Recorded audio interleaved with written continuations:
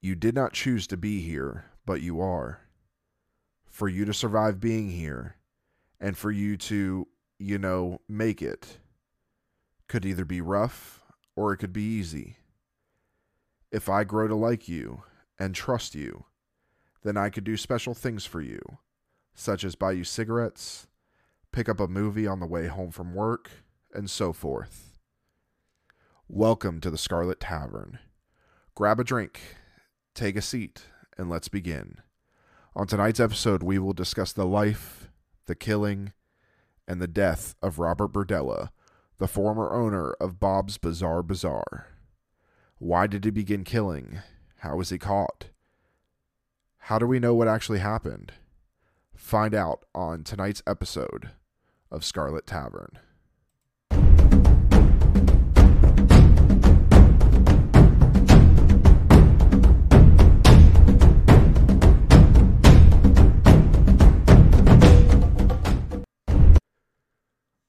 All right, so welcome to the first episode of Scarlett Tavern.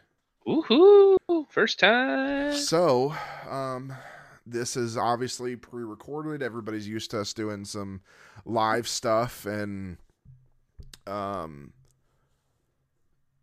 this is us getting our hand into some other things that interest us.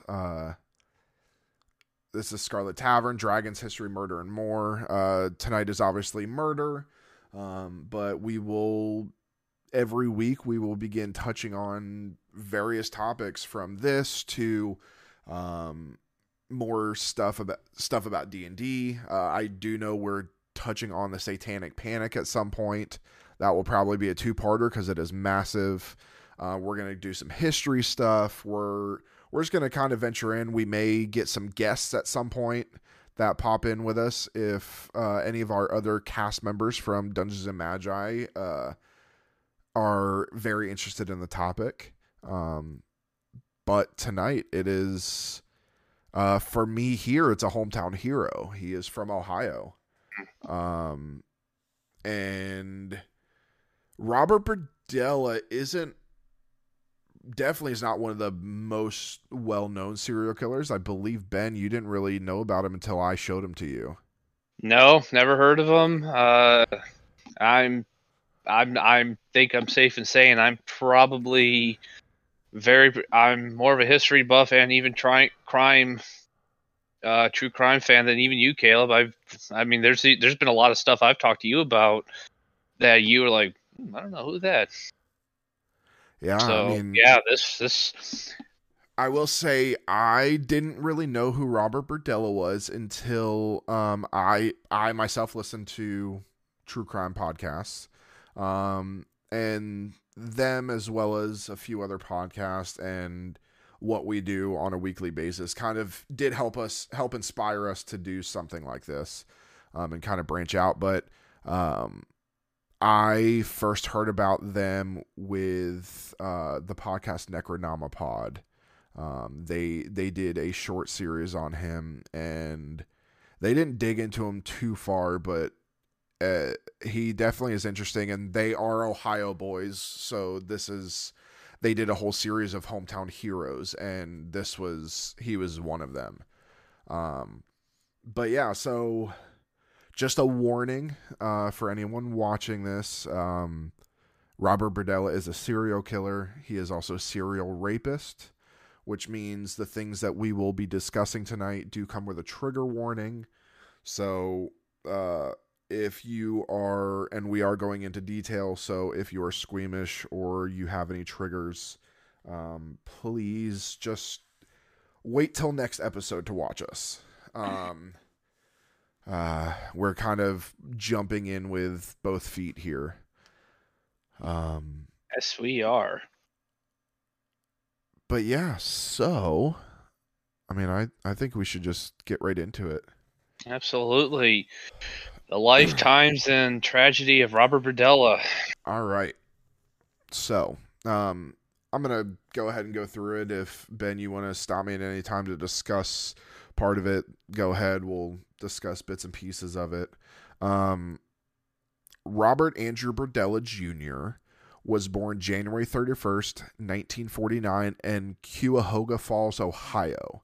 That is just north of Akron. Okay. So that is closer to you, Ben. Yeah, actually, I do know.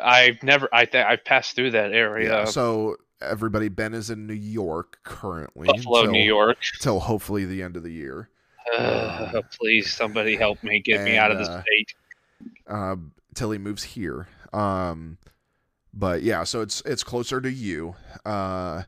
He was the oldest of two sons, and his father, Robert Berdella Sr., was a die setter for the Ford Motor Company, and his mother was Mary Louise Berdella. Berdella's father was a devout Roman Catholic of Italian descent.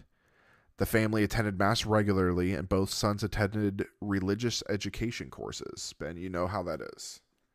Mm-hmm. I did not grow up Catholic. I grew up Pentecostal Christian, but you were right there along with him and attending Mass regularly. And Mass, believe it or not, actually, I didn't go to Mass too often. I went to you did go to Catholic school, so I guess in the way every Fridays during Catholic schools, from kindergarten to 8th grade, every Fridays were our Mass. And high school, also Catholic school, St. Francis High School, we'd have Mass about actually Friday as well.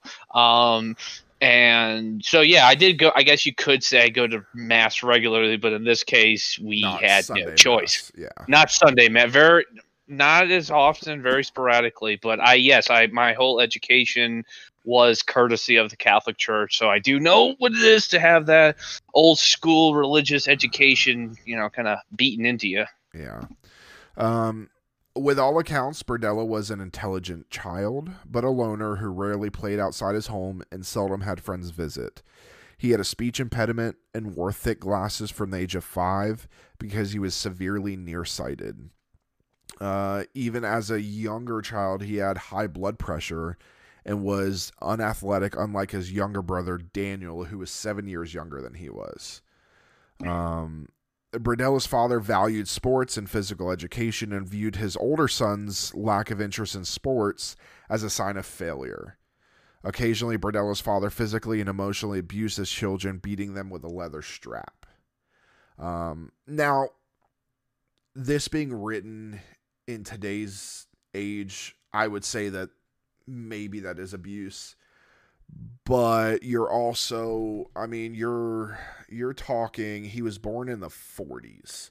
So at this point, it's in the 50s, and that was a normal thing. Unfortunately, yes, it was very normal. My own family acolytes can attest to that. Yeah, so especially in a religious household, that was very normal. I got beat with a belt growing up. I think up until the mid to late 2000s, it was common. Some would say not enough. I'm joking. Berdella performed well in school, although teachers found him difficult to teach due to his aloofness and being bullied by other students. When he reached puberty, he had discovered that he was homosexual. He did keep this as a close-guarded secret at first and did not open up about it for several years. He was well into his adult life before he did open up about it. And in his teens, he had a few girlfriends. One steady one to kind of hide it and be normal, as normal as he could be. By his mid-teens, Berdella displayed a degree of self-confidence, becoming rude and condescending to others, especially women. He learned about cooking and art and became a showman. On Christmas Day, 1965, the Berdella family drove to Canton, Ohio, to visit relatives where his father had a heart attack at the age of 39. 2 days later, Berdella returned home by himself, where he was told that his father had died. He attempted to find solace in Catholicism, but eventually became cynical about all religion. He did eventually become an atheist. Shortly after the death of his father, Berdella's mother remarried. This was met with resentment by Berdella, who viewed the move as a form of betrayal against his father. It was then that it became increasingly withdrawn. In my opinion, so serial killers, and we were talking about this before we went on air, serial killers typically have a trigger, a point where what causes them to snap, what causes them to start killing. The thing with Robert Berdella, and we're going to get into his murders here in a little bit, but the thing with Robert Berdella is you can't really pinpoint what made him snap, what triggered it. There is also the thing that anytime we talk about serial killers, we will discuss this. It's called the McDonald Triad, not McDonald's. McDonald Triad. That is the three items that make a serial killer. That is wetting the bed past the age of puberty, generally. Some wet the bed. I believe it was, and we'll be corrected if I'm wrong. I believe Bundy wet the bed in his 20s. Did not know that. It is also playing with fire, setting fires, just being fascinated with fire. Arson is the second one, and the third one is torture and killing of animals. We will see in a little bit that he does do some stuff with animals, but he doesn't do anything that is deemed part of the McDonald Triad. So he really is outside of the box when it comes to serial killers. Some would say that the death of his father and his mother remarrying may be a trigger, but this happened in 1965, and his first murder, his first murder wasn't until the 80s. So you've got almost 20 years where he didn't commit murder after this happened. So it's not really a trigger. So it's really hard to figure out what his trigger was. This is the reason I wanted to touch on him, is because he is such out of the norm of typical serial killers. Everybody knows Jeffrey Dahmer. Everybody knows,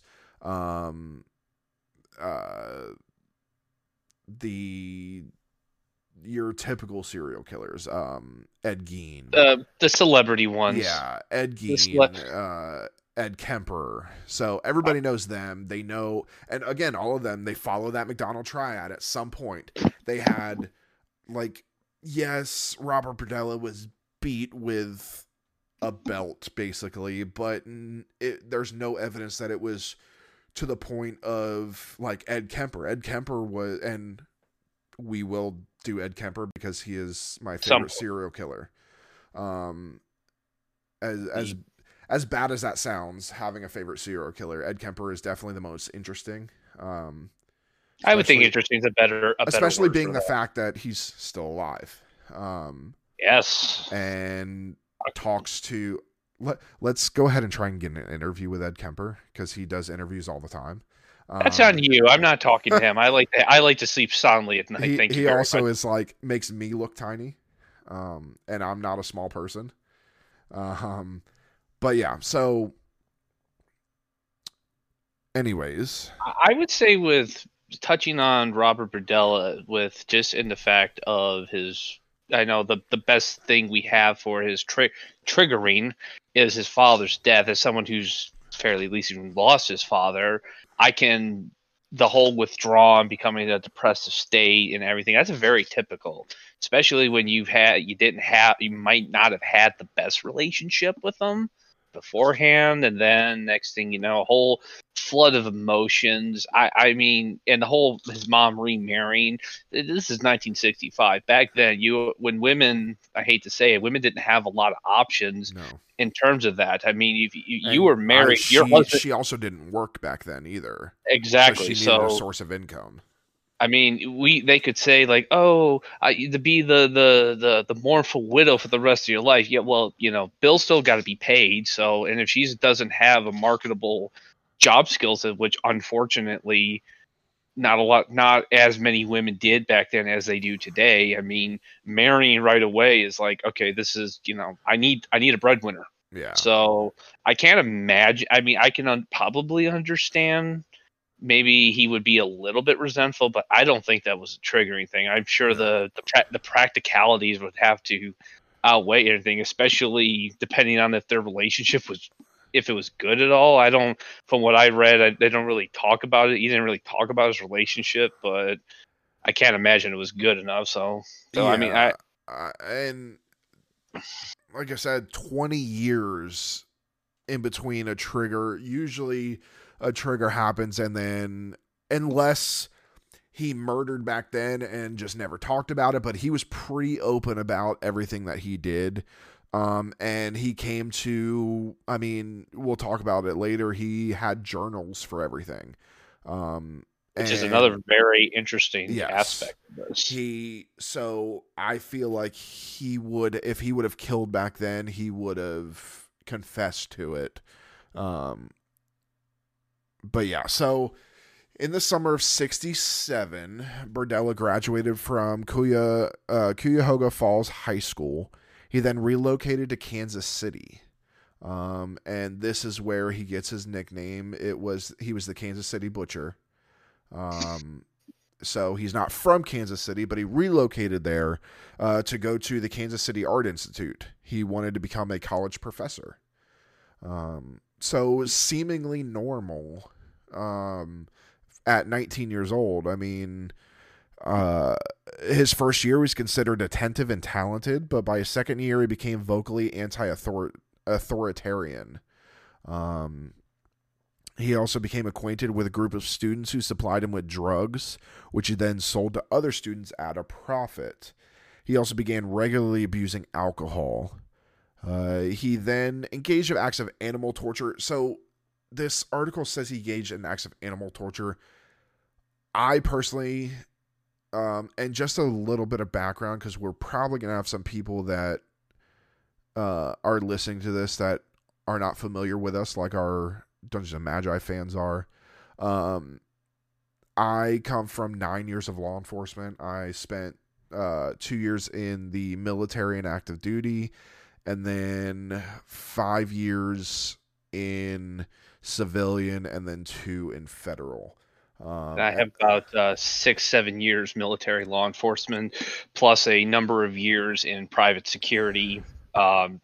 Every aspect short of executive security, so just a lot of dealing with people and everything. Yeah, so and some of the stuff that we talk about in the law wise, by no means are we lawyers, no means are we anything like that. We're just giving from our experience with the law. But in my personal opinion, they say torture. I do not believe that this is torture.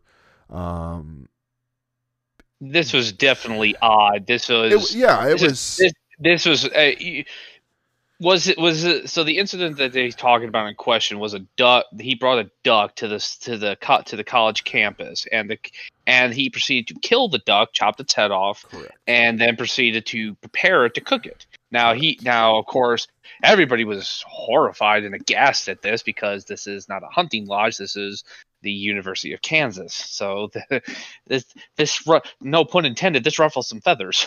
Yeah, but I wouldn't say it was torture. I think it was just doing this at the wrong place. This was, but I think this also kind of gives us a little bit of an early insight into his thought process before he actually he crosses that threshold of becoming a prolific serial killer.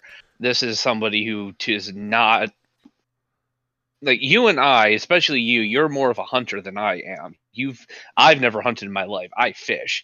But even I know there's a time and place to go, gut and clean a fish. There's a time and place to go and gut and clean and gut, or whatever you do with deer, or whatever you hunt. I don't actually you never actually told me what you hunt, but whatever. Just as long as it's prepared to be cooked when it's done.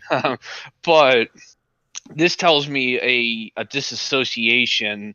Like he just doesn't under. I think he understood. This is probably not the place to do this, but I don't really care. Flink! Off goes Donald's head. So, Where's Ethan with her duck yeah. voice? Why couldn't Ethan get here? Dang it! The one time I love when he does the duck thing in our sessions, but the one time I really need him here. But no, I think this is he just. I don't think he could actually. This is a sign he could not really understand people. Yeah. Like he just didn't really get it. So yes, maybe in the clinical definition this wasn't torture, but to me, I think any psychiatrist would say this would probably be a pretty strong indication of what would be to come. Yeah. So like Ben said, he brought a duck to campus and did decapitate the duck. He did prepare it and cook it and eat it. And in the second instance, he experimented with sedatives and tranquilizers on a dog. Now, when we talk about the McDonald triad, we do talk about torture and killing of animals. Is sedative and giving sedative and tranquilizers to a dog bad? Yes. Yes. Is it classified as torture? No. In my opinion, it's not. There's no indication of, and we don't know, he never said, there's no indication of whether the dog died or not. From what we can tell, it was a stray that would just come around and he would practice this stuff on it. And now, obviously, we're going to get into that sedatives and tranquilizers will play a big role in what's to come, but this was definitely the beginning of what he was trying to accomplish. At the age of 19, Berdella was arrested for attempting to sell meth to an undercover officer. He was released after posting bond and would later plead guilty and was handed a 5-year suspended sentence. So that means he did not serve any time. He was given the charge. If the sentence is suspended, means he serves no time. He was basically did time served. And very that was time. Well, not necessarily. I mean, it's the 60s, but this is also his first time getting in trouble. He has no priors. Even nowadays, if you got caught with meth, selling meth, you're more than, and he was a college kid. He didn't have a lot of money, so it's not like he had massive amounts of meth. He probably had maybe an ounce or two that he was selling, because he's buying it from somebody else and reselling it.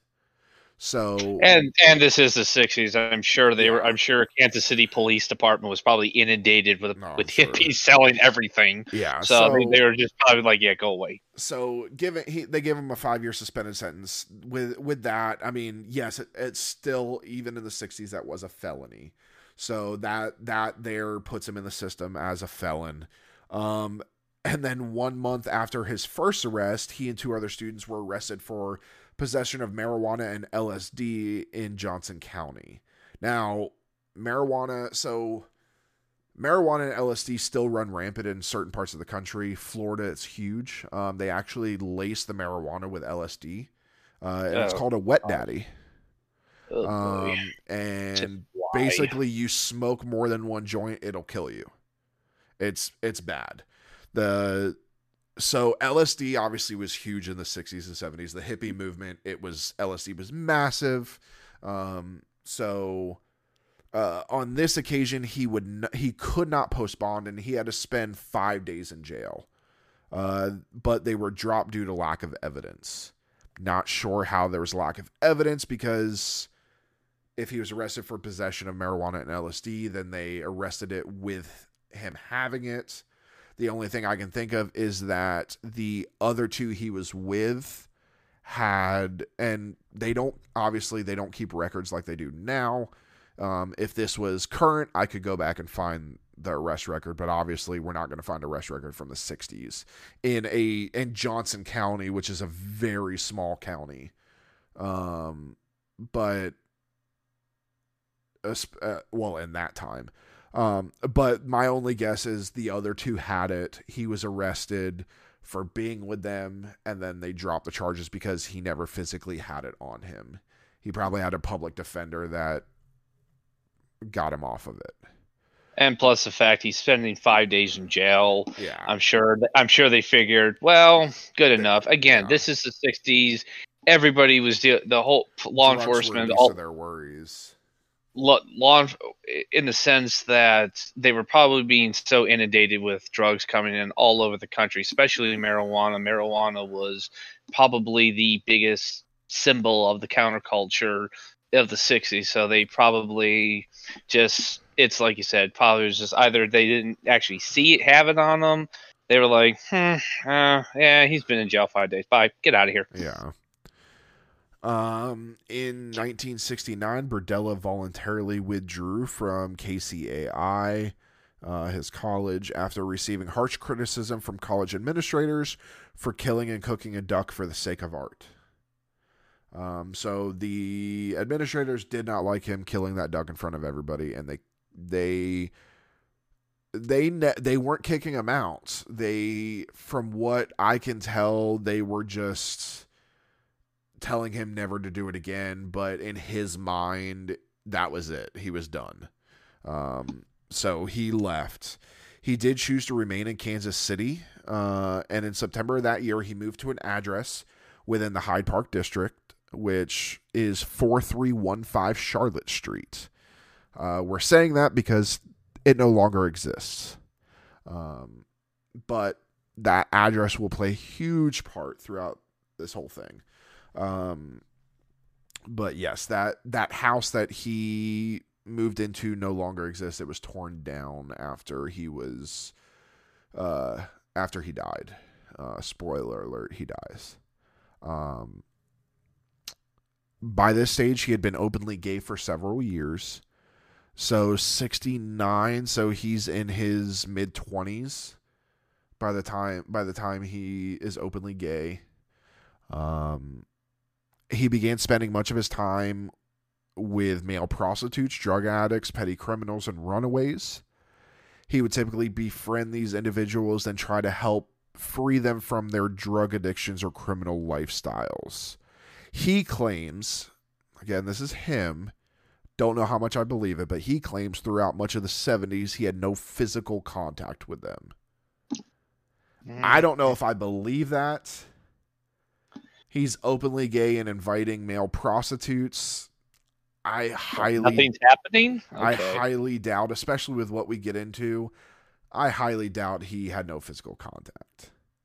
I would very much doubt that, too. Despite coming up from... It'd be one thing if he had been maintaining some cover as a atypical family man or everyday man in that time period and like internalizing his homosexuality and not living an open style, but he clearly was out and about. I'm gay and out here and queer and whatever that and happy. And if I forget the statement, please forgive me. I'm sorry, but it's just what the slogan was. But so there's obviously no issues there. So yeah, I don't think and it's not like he was hiding from family because he wasn't like BTK, who was a family man who was going out and killing people underneath their family's noses. Another one we're going to touch on, BTK. Also from Kansas. Yes. BTK, I actually remember I was old enough to remember the BTK trial. I remember hearing about all I remember hearing about that was, man, serial killer gets caught because he taunts police with a fax machine from his church's fax machine in his church's basement. It's like, it wasn't that we'll get into it when we do him, but he sent he also sent a tape. It was like a tape or something like that to them, and it had information that they needed on it. And it was a floppy disk. That's what it was. It was a floppy disk that he sent in, and it had the information that they needed to catch him, because he thought he was smarter than everybody else. But again, I remember this because my dad was a cop my entire life, so we were really hyper focused on all of that stuff, and he would watch all of that. So I remember the BTK trials. But anyways, we digress. To several of his neighbors, Berdella stated he gradually felt like a foster parent to many of these youths. Berdella would often engage in sexual relations with the men he befriended and would establish a degree of control over them, in part to engage in these sexual relations via methods such as loaning them money and allowing them to live rent-free at his house for a period of time. So that right there kind of contradicts what he said of he never had contact with them. And here it's saying he, in his own words, would engage in sexual relations with the men he befriended. There's always a lot of these people, these killers have their own. They see things differently than what we see. Like Sam Hunt, what was it? The one that just Michael Connolly did a podcast about it. One of the most prolific serial killers in America. He did one thing. What he'd actually do is, I forget his name, is Sam something. He was actually a pretty decent self-taught sketch artist. And he actually, for a lot of his victims, he actually did sketches of them. And they identified just like a handful of the victims from them. But as one of the investigators said, what he saw them as and what they really were, like not just like finding the dead bodies, obviously those decompose and everything. No, they were two different things. Like he would target prostitutes a lot. So he would draw these very, very well done, beautiful portraits of the women that he killed. But when you look at a compare and contrast, it's like, those don't really look like it, but in his eyes, this is what they look like. So this is, again, the dissociation between what is real and not. He thinks, oh, I'm a father figure. It's really not. Yeah. To me, this is, now we're starting to gear up. From what I was reading about Robert Berdella, this is where the progression to the point where he grows into his first victim is starting to gear up at this point. He's starting the power. He's starting to befriend them because maybe at some level maybe he did at some point try to help these people, and then he started getting favors, and then he liked the power, and then he just kept going and going, and there was just no stopping him. I don't think he ever did this with the intent of helping them. I think he did this with the intent of doing what we're about to talk about. He just had to grow the nerve to do it or figure out how to do it the right way. In my opinion, he was probably still practicing on animals, still practicing tranquilizing dogs, things like that. They don't get into that, but I personally think that that's probably what happened. And he had to gain his nerve before he could do it. And that's where I think we're getting into now. He was considered to be flamboyant, yet helpful and civic-minded. Beginning in the late 70s, he worked with South Hyde Park Crime Prevention and Neighborhood Association, becoming their chairman in the early 80s, and actually encouraging neighborhood watch patrols. He remained active in that until the mid-80s when he relinquished the position. So we're sitting here looking at, and this is almost very Ted Bundy-ish, kind of being able to blend in with society. Ted Bundy, obviously, probably the most prolific serial killer in history. And he was a charmer. He was able to get in there.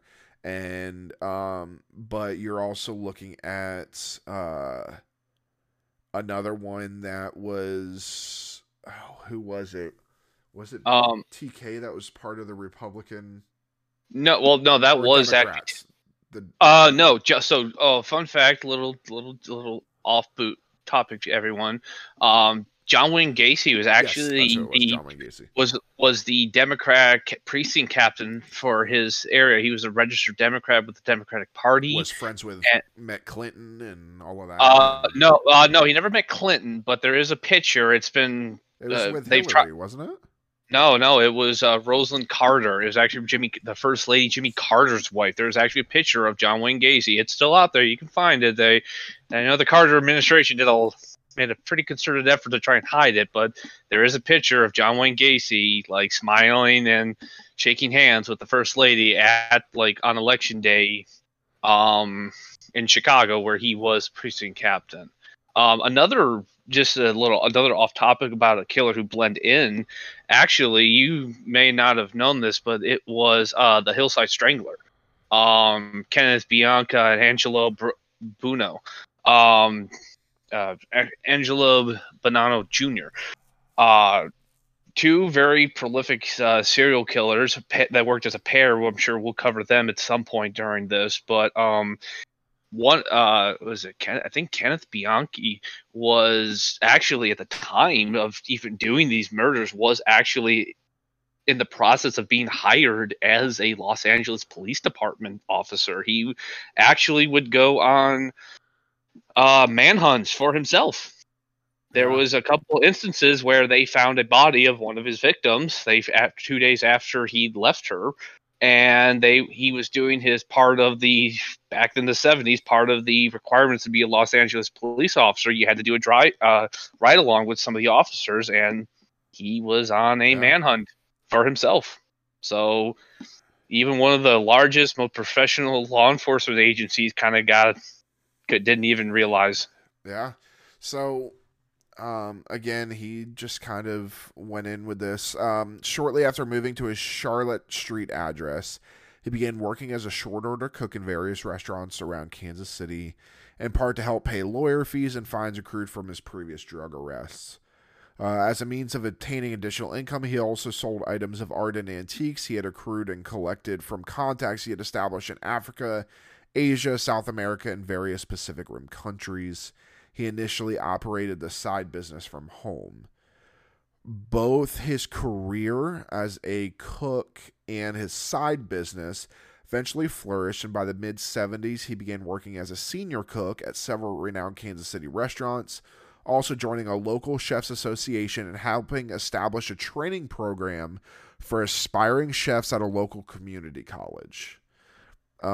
He also began to devote more of his attention to his own business, and by 81, he had established several contractual agreements with both national and international contacts for his own antiques business.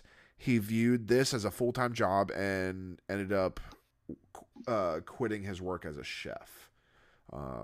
Another thing with him kind of blending in and at this point, is he trying to do good? I think so. I think he's trying to give these kids some stuff that he didn't have. By all accounts, he loved being a cook. He loved cooking. And maybe he was giving these kids stuff trying to give these kids something he didn't have growing up, where with a quote unquote loving father figure, whether it was him or not. I think that part of his brain was just, he couldn't get it to click. I think one of the, like you talked about earlier about this, Robert Berdella is just not your typical serial killer. Yeah. There's not a clean cut. This broke him. He started killing. He started the progression. I think at this point, what I was saying earlier, I think at this point he's just getting ripped up. Like he's just doing it. Maybe he is trying to stop and be better. Maybe he is just trying to do good. But I think also at the back of his mind, it's progressing. It's getting older. He's getting bolder. He's getting more comfortable, if not with the idea of what and who he is. Because I mean, at this point, he is a grown adult. He is not a kid. He's not a 21-year-old kid at Kansas City Art Institute. He's a grown man. Almost in his 40s now. Exactly. So he knows who he is. He's probably long since accepted this. Now he's just getting comfortable and getting ready to go to the next level, which we're going to probably, I believe, we are about to get into his first victim. So, in 1982, Berdella began renting his own booth at the Westport Flea Market, still in Kansas City. The store was named Bob's Bizarre Bazaar, as in Bazaar and then Bizarre. Bob's Bizarre Bazaar. Catchy name. Yeah, I mean, and at this time, we kind of know at this point he doesn't go by Robert. He does go by Bob. For most of his life, once he became an adult, Bob was what everybody called him. He primarily sold and traded primitive art, jewelry, and antiques. That's where I don't get where the second bazaar came from. Obviously, the first bazaar is a market, typically in the Middle East. But bazaar, like strange bazaar, he didn't really sell stuff like that. He didn't sell strange items. Strange to other people, I guess. Yeah, so he occasionally made a profit, but not enough to maintain his daily expenses and make ends meet. As a result, he would occasionally steal or scavenge for items to sell at his booth or take lodgers at his home in means of gaining additional income. At his work premises, Berdella became acquainted with a fellow merchant named Paul Howell, who operated a booth adjacent to Berdella's. Soon he met his younger son, Jerry. Initially, Jerry Howell and his friends scathed and taunted Berdella over his overt homosexuality. Jerry Howell later confided in him that he and his friends occasionally earned money as male prostitutes. And we can guess that Berdella was, in my opinion, and of course, Dungeons and Magi, myself, Ben, we are all LGBTQ allies. We are with that community. But you have the different types of gays, for lack of a better word. You have the ones where you look at, are they gay? You can't really tell. And then you have the flamboyant. Yeah. And from what we can guess, Robert Berdella was the flamboyant side. He was when he came out as gay, he was flamboyant. Out there. He was out. So by the early 1980s, Paul Howell had relocated his business to a storefront, and his family moved to an apartment above the shop. Berdella remained a casual friend of the family. And with that, the reason that we talk about the Howells is because it is believed that on July 5th, 1984, 19-year-old Jerry Howell was being driven to a dancing contest in Miriam by Robert Berdella. According to Berdella, he plied Howell with alcohol, Valium, and asapromazine, which, for those that don't know, asapromazine is a sedative for animals. I'm glad you told me, because I was reading that. I was like, "What? Yeah, what is asapromazine is a very, and I'm sorry, I currently am a combat medic as well, so I have medical knowledge as well. Asapromazine is a sedative for animals. It is very strong. It is typically what the vets will give animals before a procedure. And now it's used typically for smaller animals, not for people. Yeah, so that mix is definitely plays a part. So he did that both in his car and at his house. So he got double dosed. And he basically kept giving it to him until Howell went unconscious. He then injected Howell with a heavy tranquilizer before binding him to the bed. And this is where practicing with the dog led up to this. And just as a warning, from here on out, the parts are going to be pretty graphic, as we discuss what is going to be happening. So if you would like to move on, we understand. but please come see us next week. So, Howell was restrained at Berdella's bed for a period of approximately 28 hours. Throughout his period of captivity, Berdella repeatedly drugged, tortured, raped, and violated him with foreign objects. It's believed that he either asphyxiated on his own vomit or the combination of the gag and medicines were too strong for him to be able to catch his breath. And that's according to Berdella. That was written in his journal. Berdella would later state that he briefly attempted CPR after Howell died before dragging his body to the basement. He then suspended Howell's body above a large cooking pot and made several incisions to the inner elbows and jugular vein before leaving the body suspended in this position overnight to allow the blood to drain from his corpse.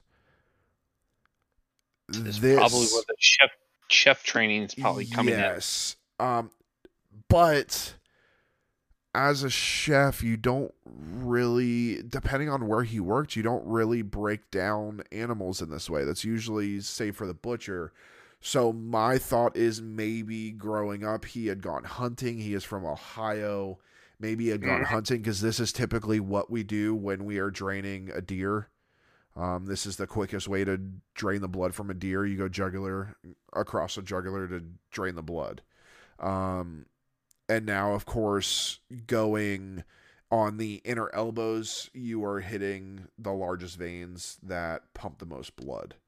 So I don't know if he read books and did all of that, but we're not sure how he learned how to do this, but safe to say he studied it pretty hard to be able to do this pretty easily.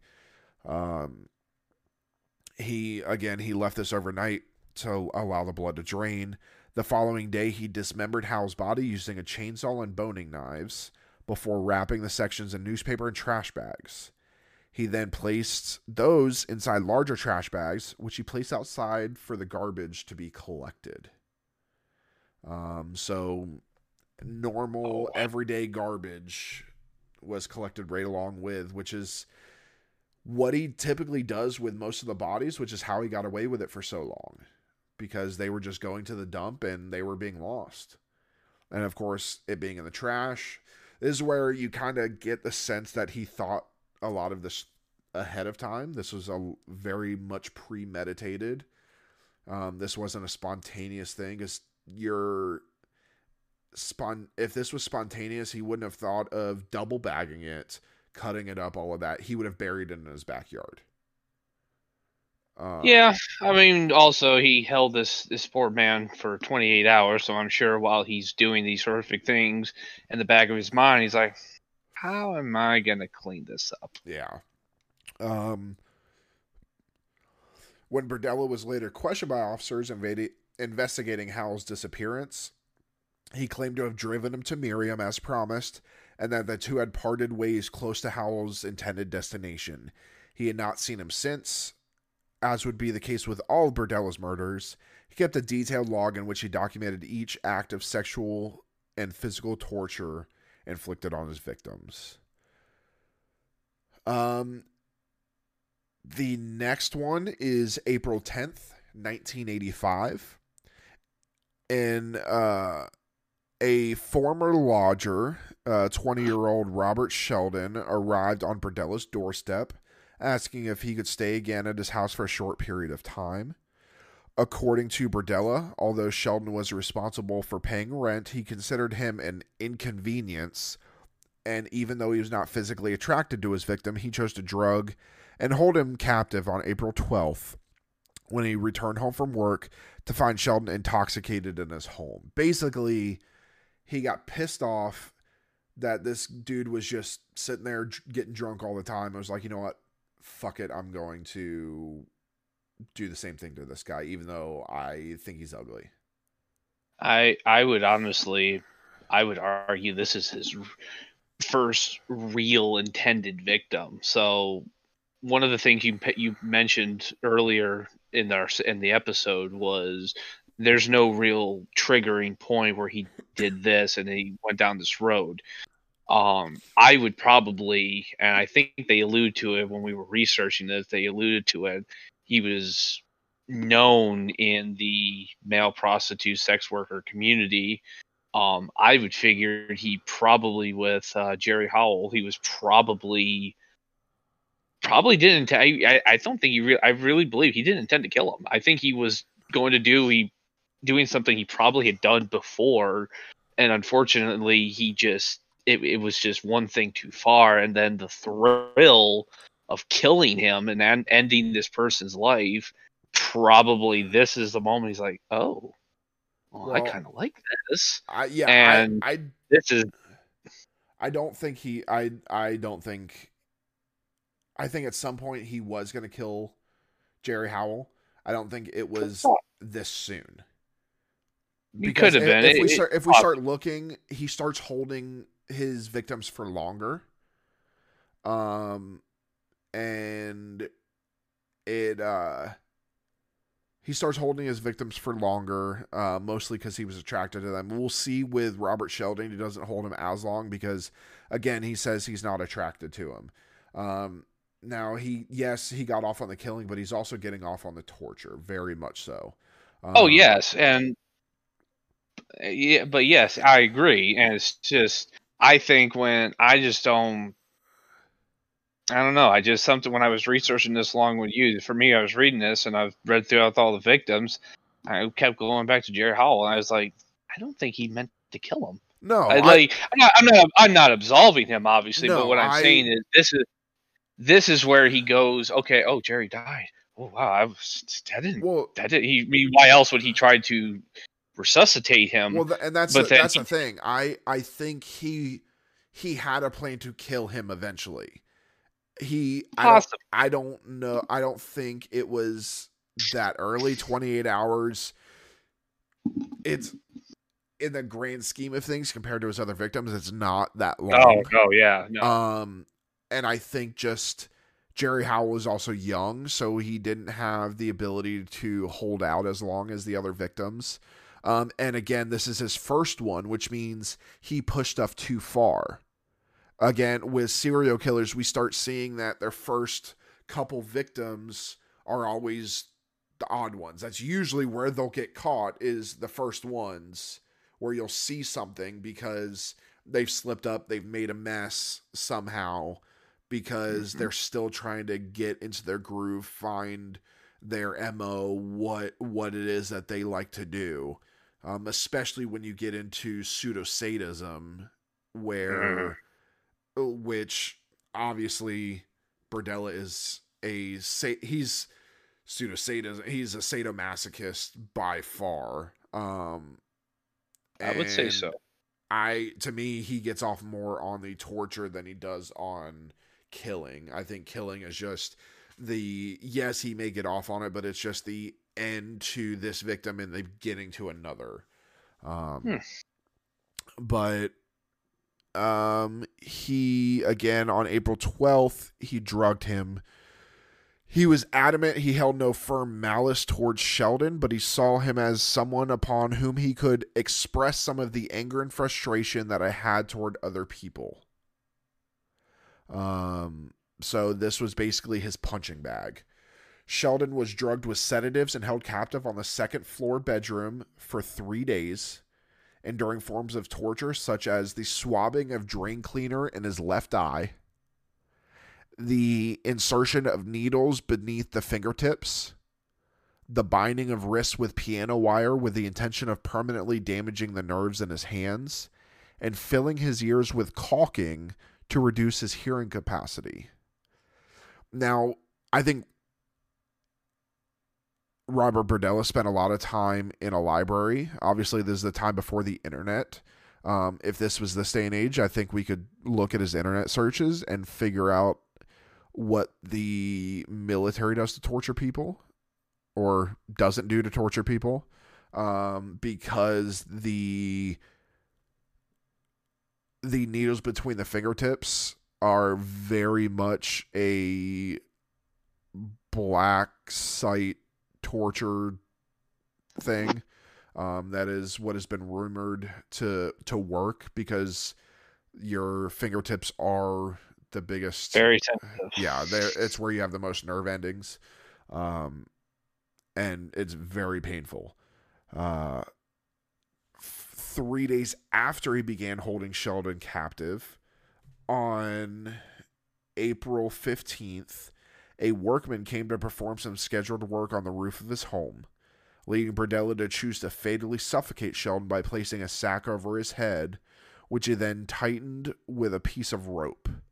He then dissected Sheldon's body in the third-floor bathroom. And again, this is another thing where I don't think he planned on killing him yet, or he didn't plan on killing him at all. Just like Jerry Howell. Jerry Howell died of whatever was happening to him, and with this one, in order to hide what was going on, he was forced to kill Sheldon. So it may be that he didn't even want to kill Sheldon or wanted to hold out for a while. Where seems like a pretty sloppy oversight. Yeah.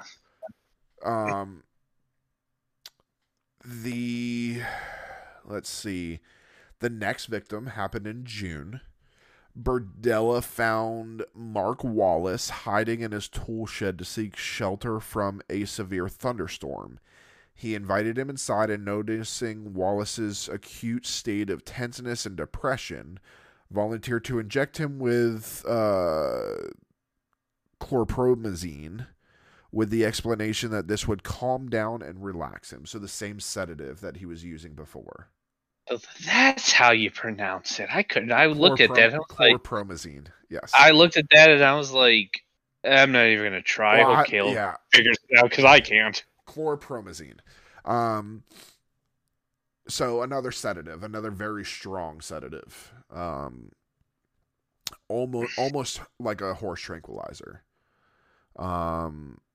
Wallace willingly accepted the offer, and 30 minutes later, Berdella decided to render him captive. Again, so this is the other thing with Robert Berdella that makes him so interesting, is that most serial killers, BTK, Ted Bundy, John Wayne Gacy, they all went out and sought their victims out. He very much was a serial killer of opportunity. People came to him, and then he made the split decision to say, yes, this is my next victim. I think personally, I think that Jerry Howell was one that he decided he was going to do stuff with. Because he had him in the car, he chose to drug him and drive him. But I think with the other ones, if Sheldon wouldn't have shown up on his front door, if Mark Wallace wouldn't have been in his shed, I think Jerry Howell would have been it. I personally we don't see any instance of him going out and seeking out a victim. At least not at this stage. Yeah, all of them at this point tend to fall in his lap. And then I think this is where he starts getting a taste for it. I think Mark Wallace is really where he starts getting a taste for it. And then once we get to the next victim, it goes even further, because the next victim is where he kind of gets dropped in the lap, but then he goes out to seek him out. Wallace was carried to the second floor bedroom, where he endured almost a day of captivity and torture, including the application of alligator clips to his nipples to facilitate electrical shock to his body at any point at which Wallace began regressing into a state of unconsciousness. According to Berdella, 1 hour after his experimenting with hypodermic needles by inserting them into various muscles upon his victim's back, Mark Wallace died through a combination of the drugs, the gag, and the lack of oxygen. Another one. He didn't purposely kill